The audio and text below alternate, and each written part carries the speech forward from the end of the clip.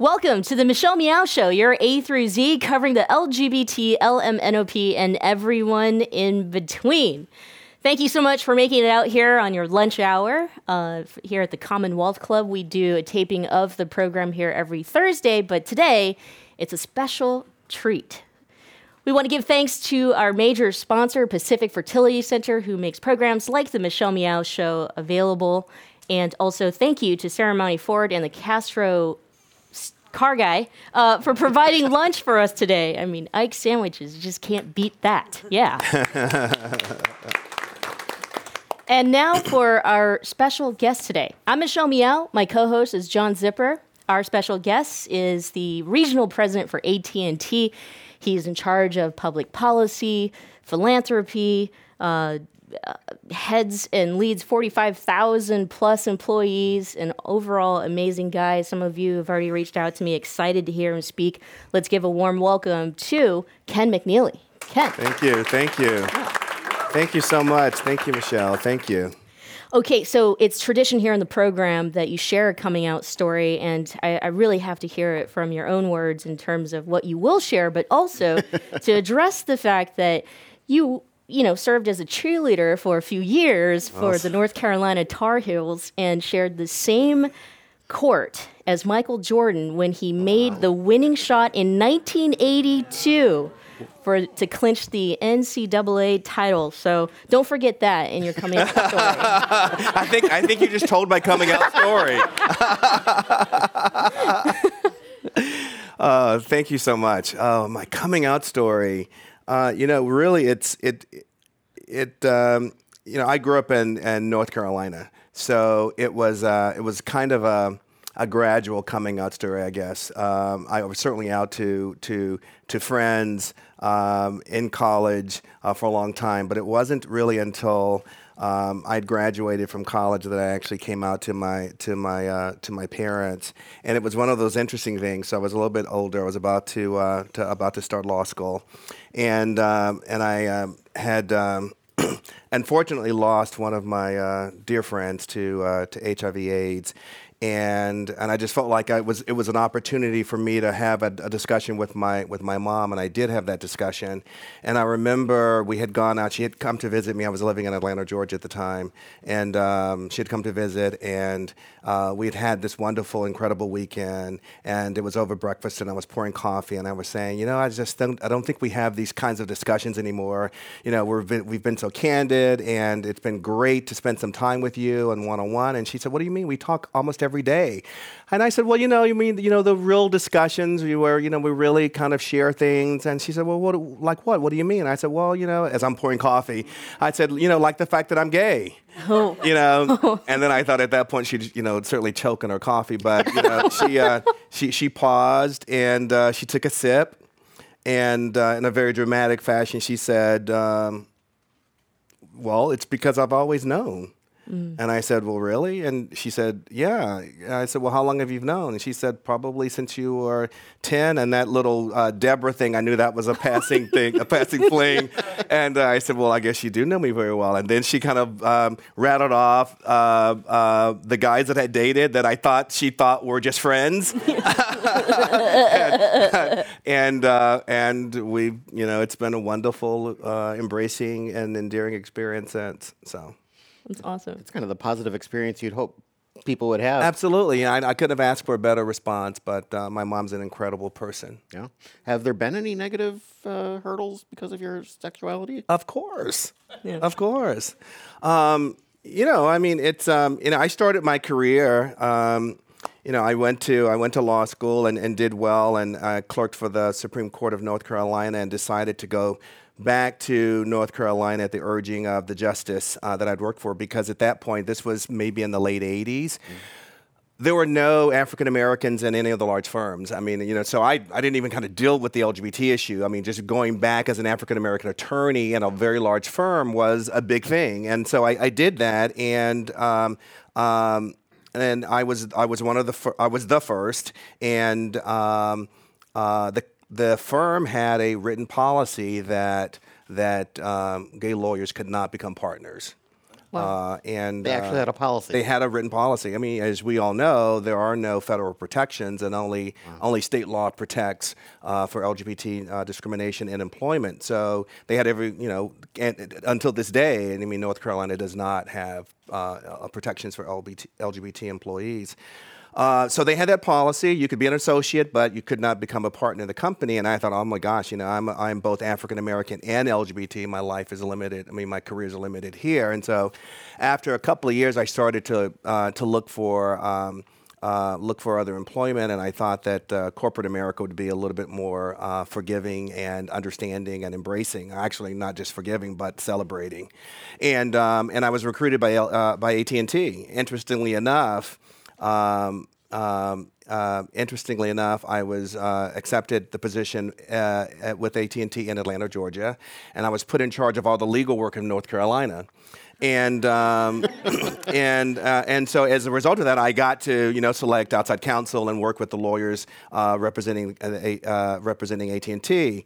And AT&T has always had a very strong non-discrimination policy, and we require that of all of our suppliers, our contractors, outside counsel. And so with great relish, I interviewed my old law firm and asked them about, well, how many African American lawyers do you have? How many Wow. how many of them are partners? How many LGBT lawyers do you have? How many of them are partners? And complete silence. And I said, you guys do great work, but you're not a good fit for AT&T.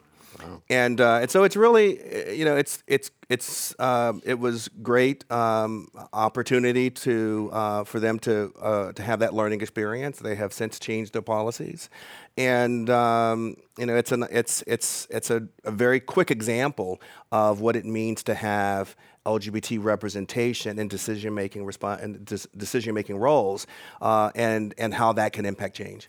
I like the questions you're asking, which is actual, how many do you have working in various categories? Because if you're just looking at what's your policy, you can always change a policy and we just can't find any African Americans to hire. So you're actually... Oh, absolutely, absolutely. I want to get into, AT&T's contribution to the LGBTQ community and the work that you've done in the last few years that you've been there. But before we do that, there's so many LGBTQ organizations here in the Bay Area. I was just wondering if you had any plans to be a part of Cheer SF, since I'm going back to the whole cheer. You're gonna let go of the cheer thing. And maybe you would probably do a cheer or two. No, wow. No, when I first got transferred to San Francisco, and I have to say that I was transferred here in 2000, and it was like coming to Oz. I mean, it was like this. It was this dream that I had of this place, shiny place on the hill. And if you grew up in the South, that's the way you think about San Francisco. You read a lot about it. You know that, oh my God, this is like, everyone embraces everyone. And when I actually got here, I think I moved to Noe Valley, and I got to see Cheer San Francisco, Cheer SF, and it was like the embodiment of all of that tolerance and exuberant feeling for the area, all wrapped into one, and a wrapping that I could identify with, having been a cheerleader. But yeah, I was that. Back at Carolina, during the days of Michael Jordan, he and I were friends because we all hung out together and traveled together. And it was a great time. Interrupt. Did he know you were gay? Yes, he did.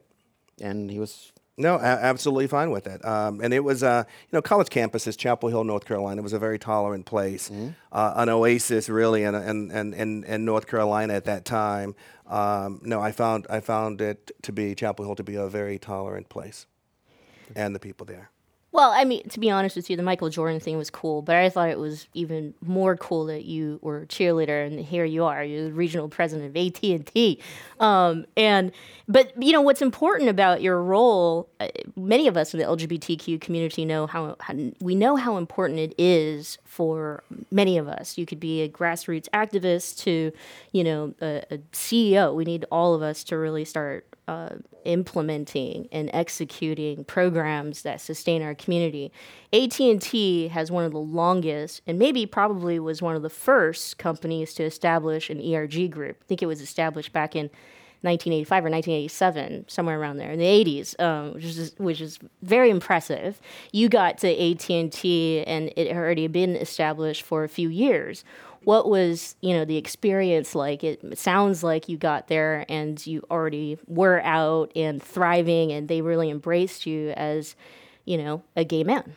No, I think I think one of the things that certainly attracted me to AT&T was the fact that it was and had a reputation of being a very embracing place. And what really struck me was really an opportunity to be my authentic self, because I knew that if I didn't have to worry about being somebody that I'm not, I could really be an incredible contributor to the organization. But even in that environment in the mid to late '80s, it was still a journey for me. I mean, when I started with the company in Atlanta, Georgia, as a mid-level lawyer, I was out to a few people, but not really. I mean, I still, your personal life was your personal life. And it really wasn't until, I started to move up in the company, and I think that I had a track record, and really coming out to California, and then I could really kind of embrace myself. And I think that, I could actually see myself reflected in the community, in leadership as well. And I think that empowered and emboldened me and gave me the courage of the numbers to really live authentically. And I think that really started to change. But I think that really the most outing event at all was my starting a family. Because when you and your husband adopt two children, nothing says I'm out and proud than having your toddler scream "Daddy" and "Papa" in a crowd, and so. That also gave me kind of a common language with everybody. I mean, we were all kind of struggling to raise our kids, and so if others felt uncomfortable about asking me, what I was doing over the weekend as a single person, they certainly wasn't hesitant to ask me, "How's that school application process going?" Because we're all going through the same thing. So it gave me this common language that everyone had. But I think that over time, I became more confident and I think able to kind of drive my own agenda in a sense. Let's talk about initiatives at the workplace. I mean, recent headlines, sadly, tragically, suicide, bullying is still something that impacts the LGBTQ community. A 9-year-old from Denver had just committed suicide after coming out and being bullied. AT&T has just pledged $1 million to the Trevor Project and is donating. Yeah. And, the Trevor Project being an organization that's suicide prevention and anti-bullying. So if you could talk about that, the specific initiatives over at AT&T, the LGBTQ initiatives that you're leading and why it's important to you. Sure, it's interesting. When I first got my position as president, I remember a senior officer at the company once saying, asking me, once I'd started some LGBT initiatives, he asked, "Do you want to be known as the gay president? Why are you doing so much in this particular community?" He says, "Do you want to be known as the gay president?" And I was like, "But I am." Nobody would ask me, "Do you want to be known as the black president?" It is who I am, and our life experiences inform us in whatever we do. And you may not claim it, but if you're a straight white male, your life experiences inform your decision making. They inform how you engage the community, and so my own experiences inform mine as well. I now happen to have resources to be able to help make decisions and more importantly, inform decisions in ways that may not have happened in the past. And so I think that our life experiences always inform our decision making. And so my life experience, as I've shared with you, is what it is. And so I understand, having the ability and the authority and the responsibility to kind of make decisions on how we engage the community. My job is to really understand and have my finger on the pulse of our community, to really reflect those values in the community. And how can you not do that in the Bay Area without having a significant impact in the LGBT community? Having experienced and being part of that community myself, that I know firsthand how though that the community can benefit from that. So, we had pledged $100 million in the company some years ago through a program where we were really trying to address high school dropout, and we realized that government was not going to be able to do this on its own. We really needed to look at public-private partnerships. So we wanted to make a difference, and so we wanted to really focus AT&T's philanthropy on high school achievement, particularly in underserved communities and communities of color. And so we started to focus on that. And then I knew firsthand and anecdotally that for LGBT youth, one of the biggest challenges was bullying in school, and the ability to really be able to attain that degree and then move on to high school was a large part involved in bullying. So I was able to then pivot from high school achievement to really anti-bullying campaigns to kind of pull in the LGBTQ community as well. And how can you look at bullying and its impact on our LGBTQ youth and not look at the Trevor Project? And so I became involved with Trevor, really understood, and really it really spoke to me. Particularly when you look at some of those. For those of you who may not be familiar with Trevor, it started as a suicide hotline for LGBTQ youth, and many of those calls come from places that I recognize in North Carolina, in the South, and in particularly the South. Most of their calls come from that area. And so I really got involved with them, and then I realized that there's calling centers for youth that's become kind of old-fashioned now. People, no one makes phone calls anymore. So being an LGBT executive at what was once a phone company, which is now a mobile entertainment company, I wanted to help them make that transition. So I really felt it was really important to give kids another form of communicating their despair, another form of communicating crisis through texting. So we really wanted to help them launch Trevor Text. Wow. Because it gave them an opportunity to communicate without having to talk to their parents or people or saying who are you on the phone with. They could text a hotline and get the kind of response and support that they needed. Oh, I love that. Yeah. I think some of you in this room know have tried to call me. I don't like to talk on the phone too. And, but John, I'm hogging Ken. Well, I was just wondering, as you're talking about the philanthropic focuses that you have, how much of this, do you have a team that helps you come up with, the funding and dealing with these groups, or how much at what point are you the decider, as George Bush would have said? Well, ultimately, but I really try to empower my team because, I have community affairs managers throughout the West, embedded in the community throughout, and their job is really to understand the community. What's important to Bakersfield is different than what's important in Oakland, which is different from what's important in, say, Campbell or Eureka. And so we really try to understand the needs of the community. Those managers have their own budgets, which are, I distribute at the beginning of each year, and so they have responsibility for identifying those sources. And it must be really satisfying to be at a place where you're talking about, when you said $100 million at first, I thought, I'll bet he misspoke. $100 million? $100 million. You guys can really make differences. So many foundations and companies and individuals who are very generous and do make gifts can only dream about being able to have that kind of an impact.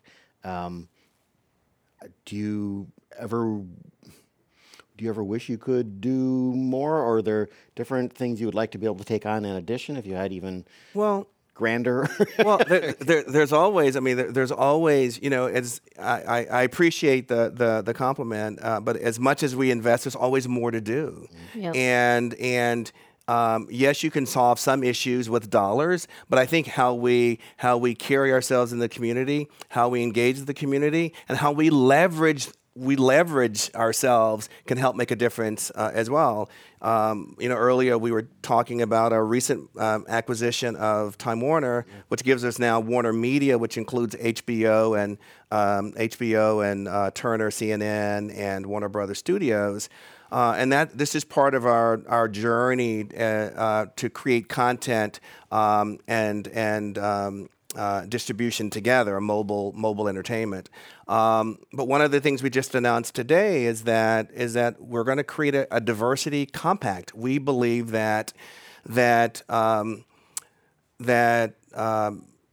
we want to see greater diversity in Hollywood. We want to see greater diversity in film. We want to see diversity in front of and behind the camera. So a lot of the workforce development that we're doing now are in communities of color and underserved communities where we're getting these stories told, and we're getting training for people to create their own content. Because when you think about mobile content, we're not only producing content for the big screen now, and which has traditionally had a very high degree of risk, and so a very very reluctant to really take chances. Mm-hmm. But if you think in terms of the future being around mobile entertainment, where you can create a 30-minute episode that you could subscribe to on your mobile phone, the opportunity to create more diverse content and take a risk for a certain community and focus it to that particular community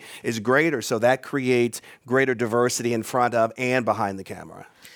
We were also talking before this program. And when you're talking about contributions, the leverage there is that my guess is that other studios will follow. We were also talking earlier about the fact that AT&T is not known as an entertainment company.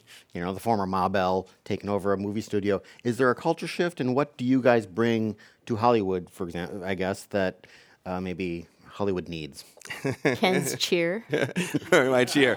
Well, I think one of the things that they bring is that I no longer have to wear a white shirt and a blue suit anymore, so I can actually dress more comfortably. But I think when we started thinking about content and about engaging Hollywood, we thought that we really needed to evolve, and that culture would overtake, and rightfully so, the kind of what was Ma Bell.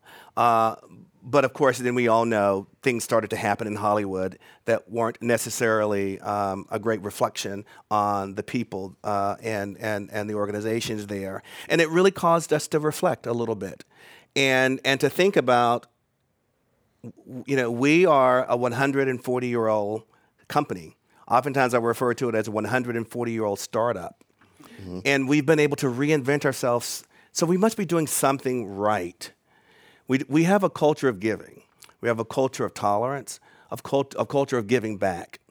And I thought, what a great way, what a great marriage of the creative kind of free-for-all with kind of a disciplined, connected, and empathetic parent.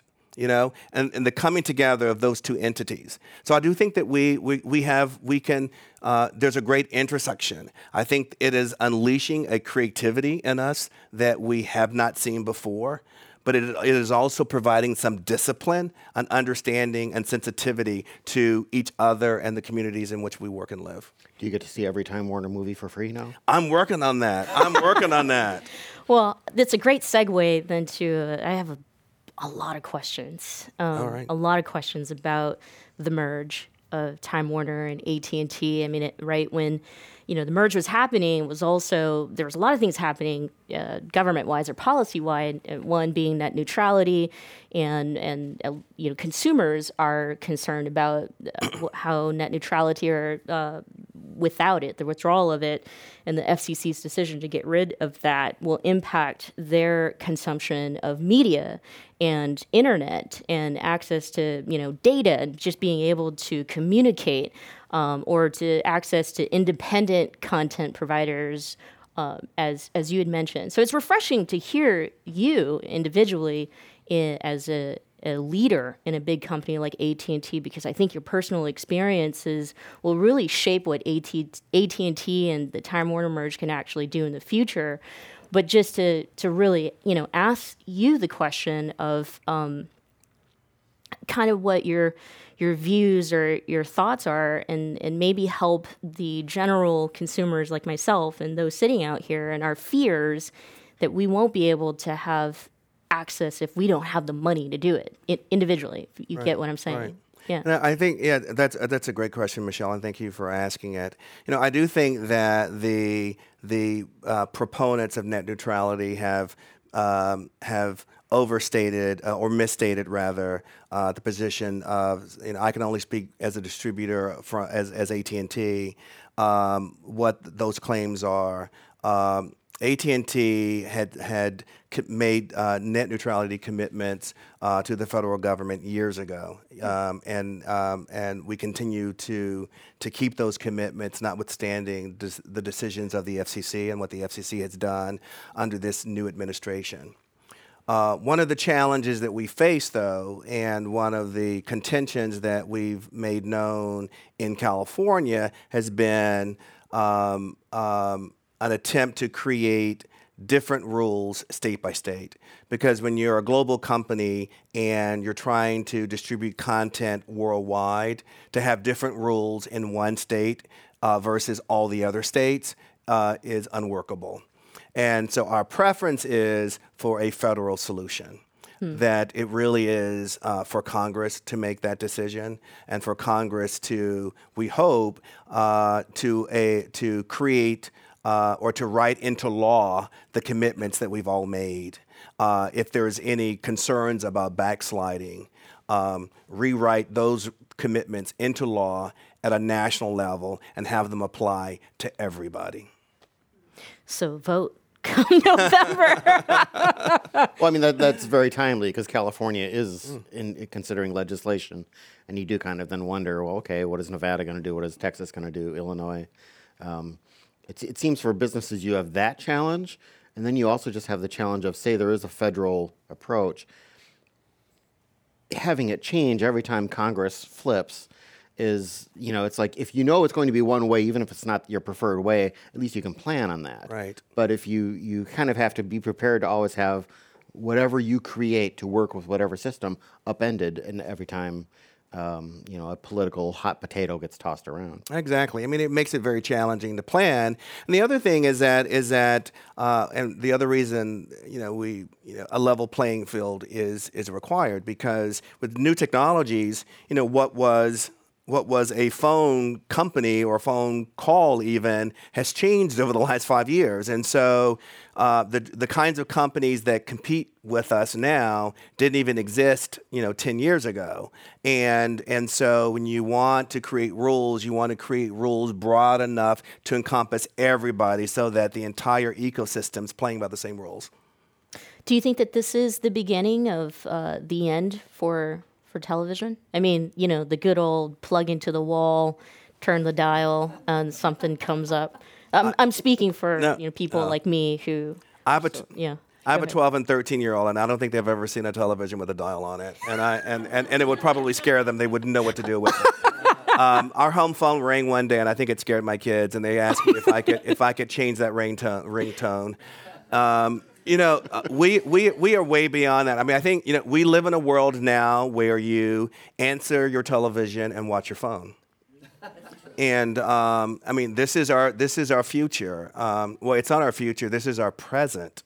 This is our present. And the day has come now where you consume far more, maybe not you personally, but consumers consume much more content in front of a screen while walking, running, hopefully not driving. But then sitting on your couch, and it is the way we live, and it is particularly for younger people their only way of consuming content. Speaking of technology and new technology and high tech and Hollywood, one of Hollywood's big changes as the internet kind of metastasized all over the place was piracy and theft of stuff.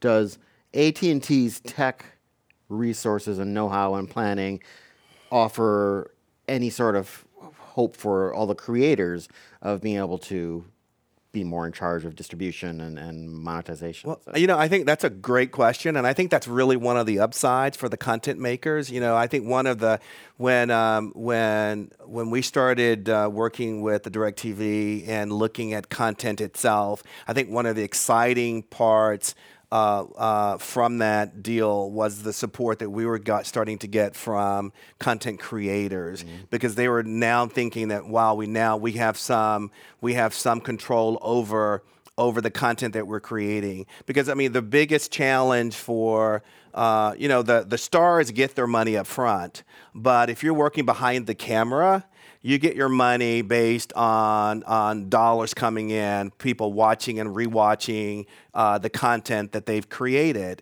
And these skilled laborers who work so tirelessly to create the content that we enjoy don't get paid if it's pirated.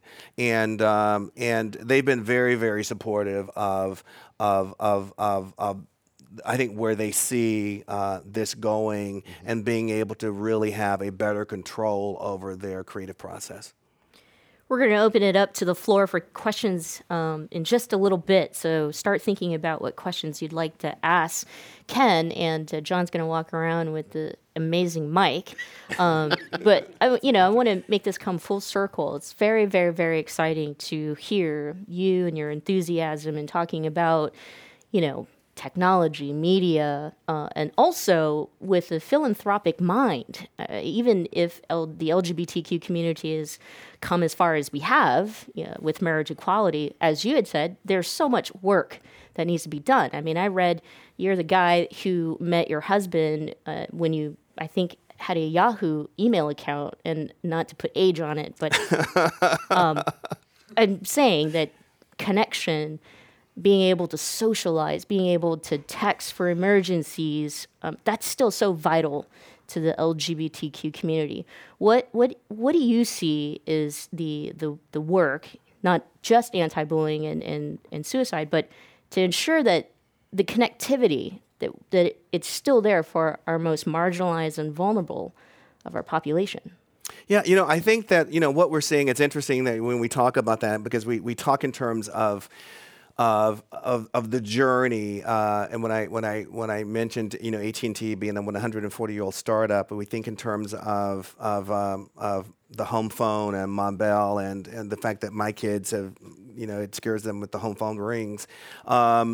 There is this transition going on. We do have an obligation not to leave anyone behind, and in this journey, this technological journey.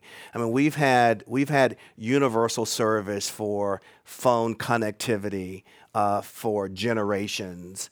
When I started with as president. Right at about 2001, we had about 12 million home phone lines, traditional home phone lines in California. Now we have almost less than 1 million traditional home phone lines in all of California. Now, many of you have home phones, but they're not using traditional home phone technologies anymore. They may be fiber, voice over IP, and then depending on your age bracket, you may have never had any type of home connectivity. And don't want it, and see it as an expense that you don't need. It was accelerated in 2008 during the financial crisis as people made financial decisions about what they wanted. Almost universally, people, if they had to make a financial decision about what kind of communications device, they chose a wireless phone over a connected phone at home. So we are seeing that. But we also know is that not everybody is making that transition, though we have seen wireless devices being probably a more democratic adoption of technology than we've ever seen. Really without regard to social economic, because there's so many options available, prepaid, postpaid, cards and all. And now we've been working to be able to apply the Lifeline subsidy, which is the low-income supplement, to make it technology neutral so that you can apply that supplement to any type of service that you have. And those are the kinds of things that we see allowing for connectivity throughout the state without regard to income. It's interesting talking about wireless and that being an enabler. I remember reading about, other countries, especially even third world countries, where wireless just took off because they didn't have the set infrastructure in there. And so in many ways, they were, technology was developing and getting spread much faster there than here, where we had to make that decision of, do I go with this or this? Should I finally cut that line? It's like, well, this was the first thing they got. Yeah, absolutely. Leapfrog Leapfrog technology, where Yeah. if you didn't have universal connectivity, you didn't have to make those options about, it's much easier than to put the cell tower up. Yeah. Questions? Who'd like to go first? I should just try throwing the mic, but probably wouldn't work. Here you go, sir. Hi, I must commend you on having texting available to the LGBT youth. But my question is, how do you reach the young people who are on the small towns that don't know where to call or now where to text to get this information? That's I think that's one of the things that the kinds of resources that we're trying to give to Trevor, I think, can be very helpful in that, where they're actually trying to partner with community-based organizations in those areas so that the word can get out about these opportunities. And we're also partnering with. We had the Love Loud Festival in of all places, Salt Lake City, Utah. Where we filled an entire stadium, and I think one of my mentors and a person I admire quite dearly is Tim Cook at Apple, and where he, in front of 80,000 fans in this audience, said, "My name is Tim Cook. I'm CEO of one of the largest companies in the world, and I'm a proud gay American." Wow. And to Cheers, and this was in Salt Lake City, in support of LGBT youth, also with supporting the Trevor Project and getting those numbers and resources out to as many people as possible, even where they may not have that private connection. So working together with community-based organizations in areas there where they may not readily hear about it is important. Great. Another question? Hi, thanks for coming and speaking with us today. It's a real pleasure to hear your stories. My question gets into something Michelle alluded to earlier in her daily television comment, her question, which is, as these traditional technologies disappear, airwaves, phone lines, things like that, it seems like universal access needs to kind of be a broadband question. And that is having access to broadband for everybody in their homes. When the TV stops working, when the phone no longer works with the dial, how are these people going to get their information? No, I think you're absolutely right. And that's something that the FCC has been looking at for a number of years, universal access to broadband. I mean, broadband is the new form of connectivity. Many companies now, both the traditional telco companies and other companies also, are looking at deploying broadband. In fact, now, in most instances, if you have new construction in most parts of the state, you're going to get fiber instead of the traditional copper lines now. And it's an understanding of broadband. Now, that works if you live in urban areas. Some of the challenges are in the more rural areas of the state, and you've probably heard about 5G that's coming.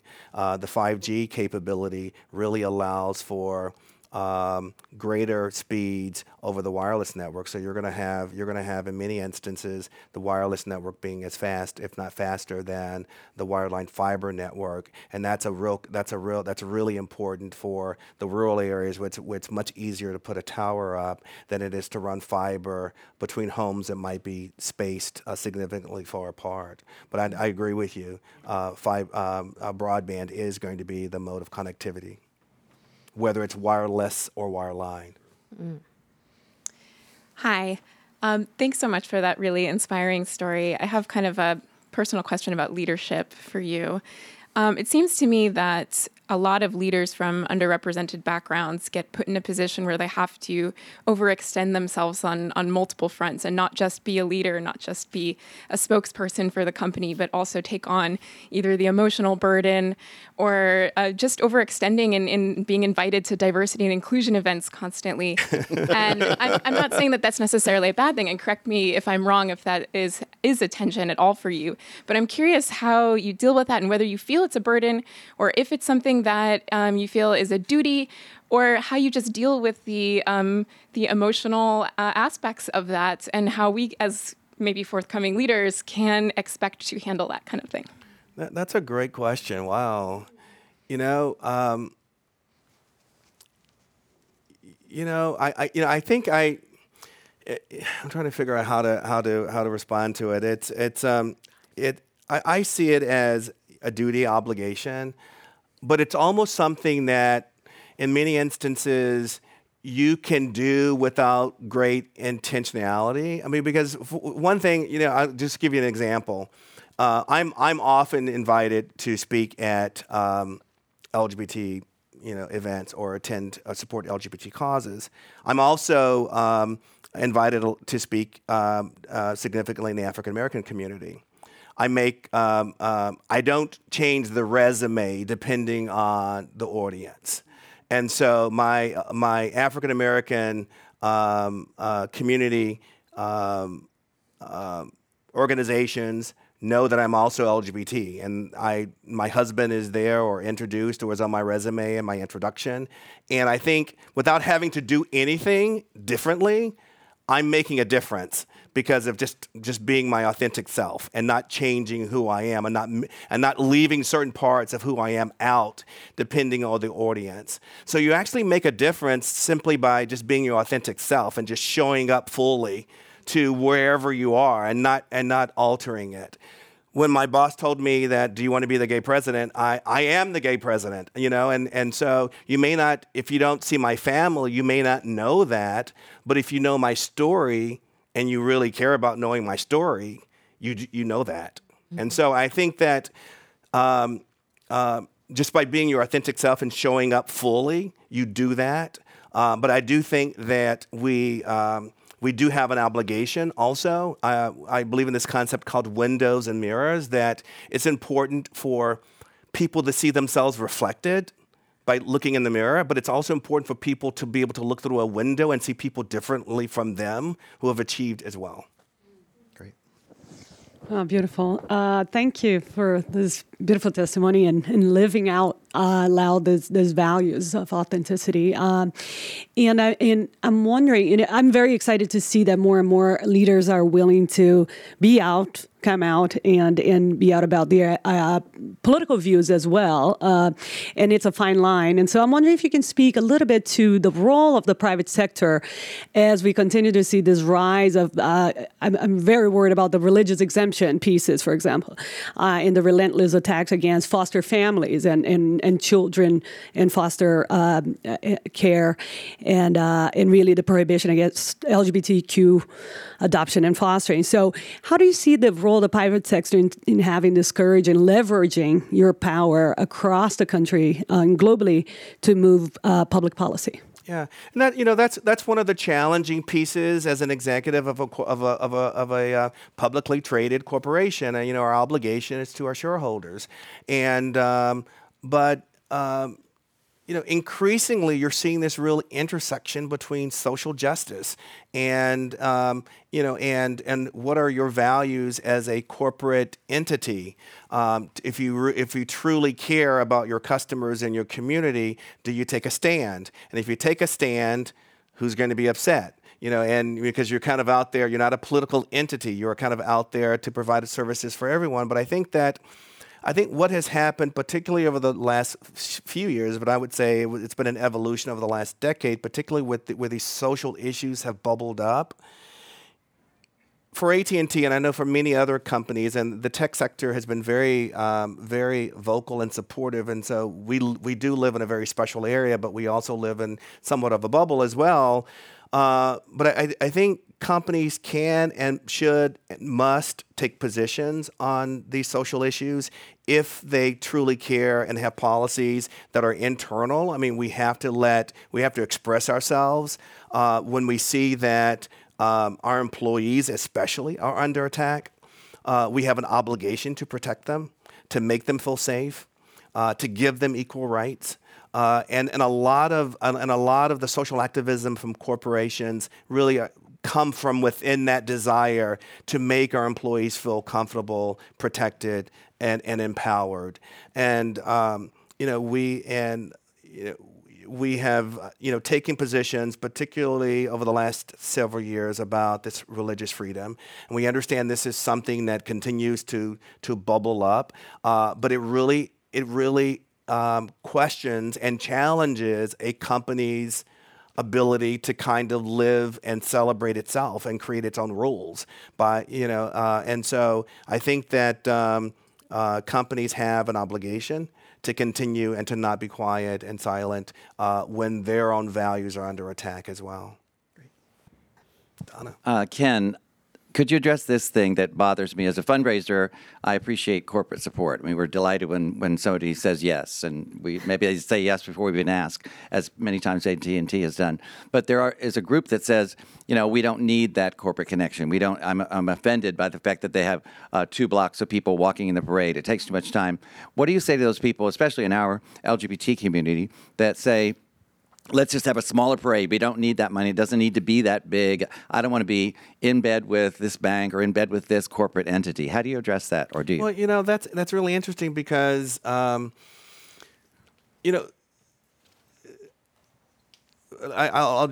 address it 2 ways, Donna. Thank you for the question.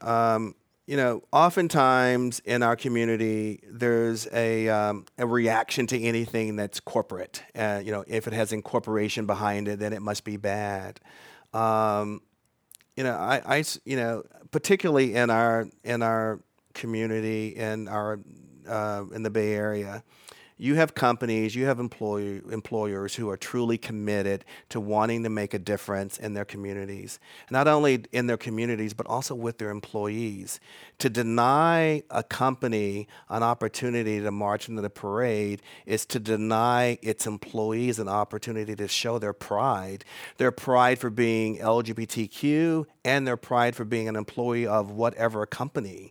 And that's our opportunity to celebrate ourselves. And I think it would be a real lost opportunity. I mean, we're not, we're hoping we're not just doing it to write a check to the Parade Foundation, but to really give an opportunity to celebrate our employees, those employees to celebrate their employment, and for us to celebrate, we are happy that you are here with us. Sir.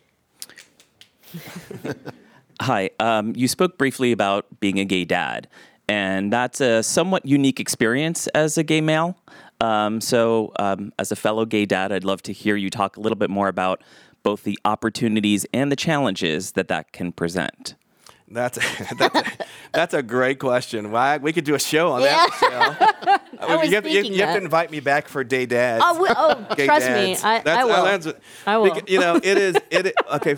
First of all, I could say it is magical. Being a dad is magical, and I wish more men would have that opportunity.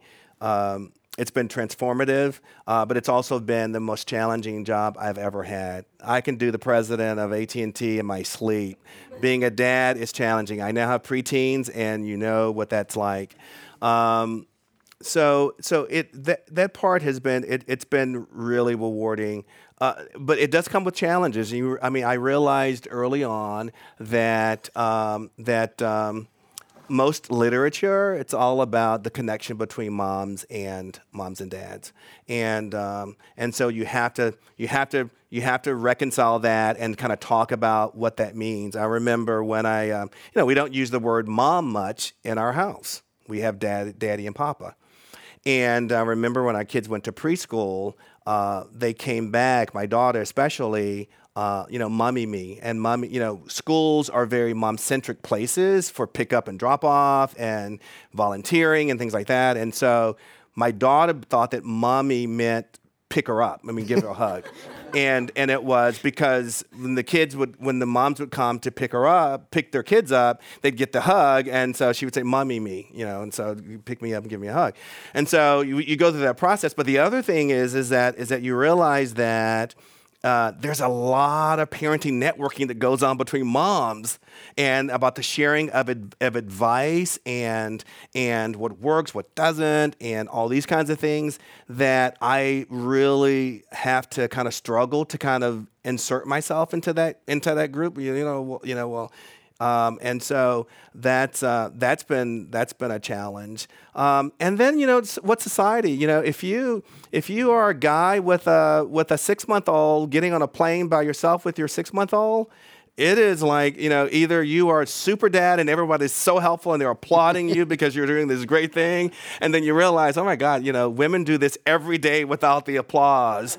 And we get this applause, or you get this, oh my God, they let you out with that baby, and so you get those looks as well. So I do think that it is a learning experience. It is a rewarding experience, and it is a journey. But it's a journey that I'm glad I'm on.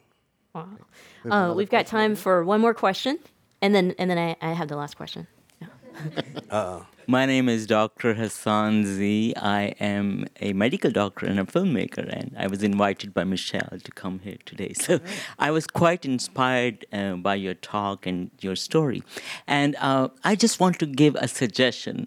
You are in a position at AT&T where you can make a difference in the lives of LGBT community. And you talk about being authentic and being yourself. But if you go into these southern small towns, people might just, I'm talking about myself. I might go back home, Pakistan, I might get killed. Just being authentic and being myself. So my suggestion would be, what can AT&T do, and you as, on such position, maybe in the logo, I think we need to educate people. And in the logo, it can say, we embrace all genders, or something bigger than just, giving money here and there and little bit here and there. I think that in this position, you might be able to do something a little bigger.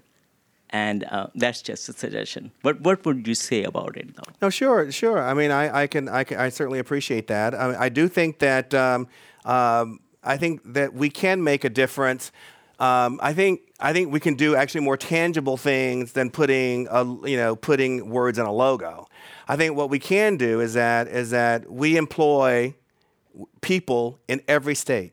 In every state of America, we employ individuals. And our rules are not regional rules. Our values are not regional values. Our protections are not regional protections.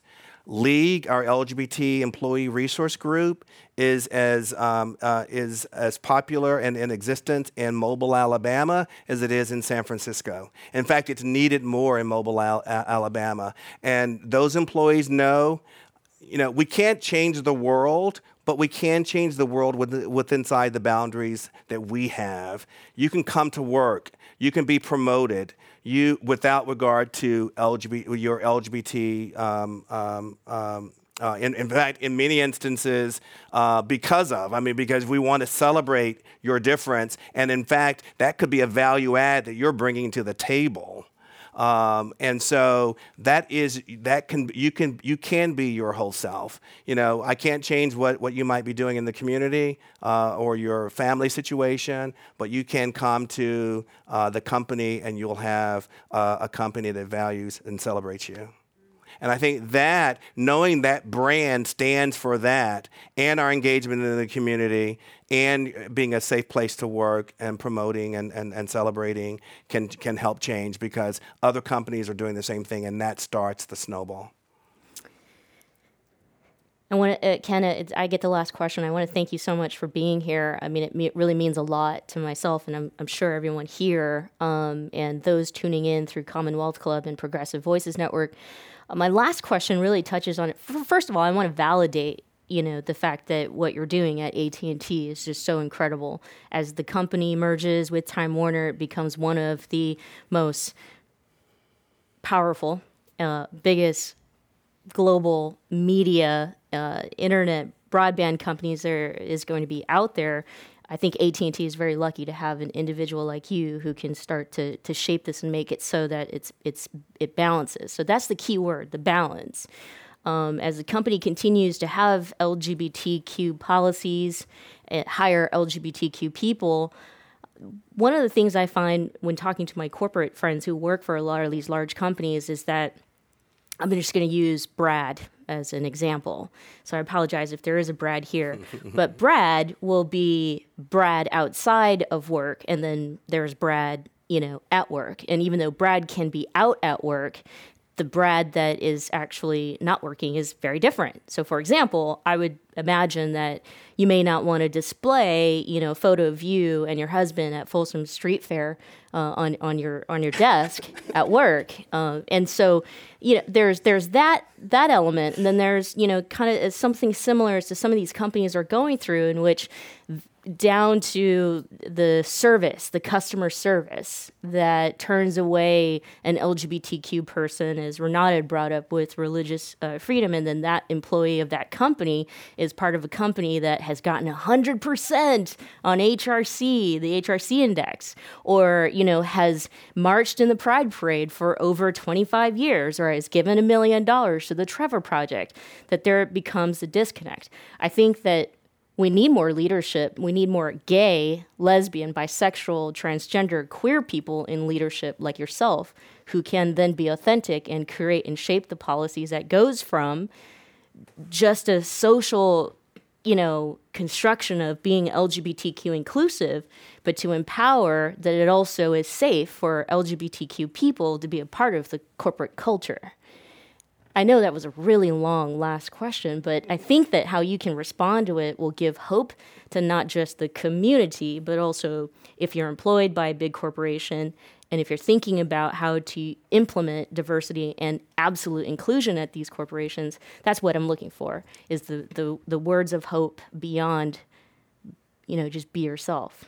Yeah, I think that's a great question, Michelle, and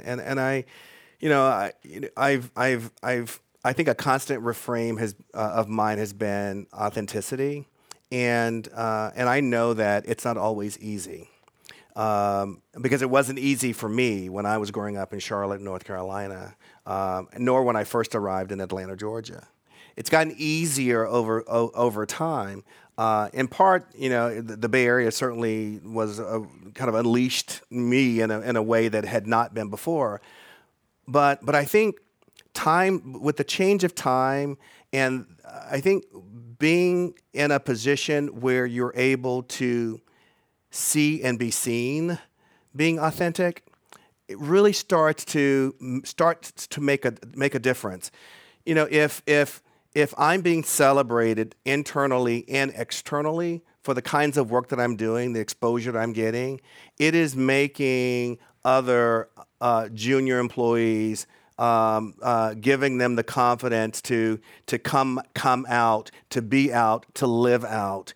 We recently celebrated one of our top scientists at AT&T has transitioned from male to female. And she is one of our top scientists. In fact, created a drone that allows for cellular coverage to be flown over fire, so that first responders can communicate with each other while because of the towers go down during the fire. They need this kind of connectivity. She gets celebrated in a very big way. And that starts to knock down these walls. And it starts to make people, remember I talked about windows and mirrors, that people need to see themselves reflected, and people need to see through the mirror, to see people differently than them. themselves achieving at very significant levels. That creates this comfort. That creates the opportunity. That creates the desire to want to. To want to be like them. I mean, if you can't see it, you can't be it. And so part of living authentically, working authentically, loving authentically, is that you can then represent yourselves to the greater community. Here I am, and like me, love me or not, this is who I am, and that you've accomplished, maybe not in spite of, but because of. Love it. Let's give a round of applause, a great round of applause for our guest, Ken Mcneely. Thank you. Ken. Thank you. I so enjoyed this. Thank you so much for joining us. Thank you. Thank you to our major sponsor, Pacific Fertility Center, and of course, Ceremony Ford for providing lunch. The Michelle Meow Show airs on Progressive Voices Network Monday through Friday, 4 o'clock Pacific Standard Time, Sunday on KBCW's San Francisco Bay Area, 712, channel 44 on the standard tube with the dial, or the antenna, however you want to do it. And thank you. We're here every Thursday at the Commonwealth Club. Thanks to the Commonwealth Club for making this happen, and where we invite LGBTQ thought leaders into the conversation to make change. So make change today. Make it happen. Thank you.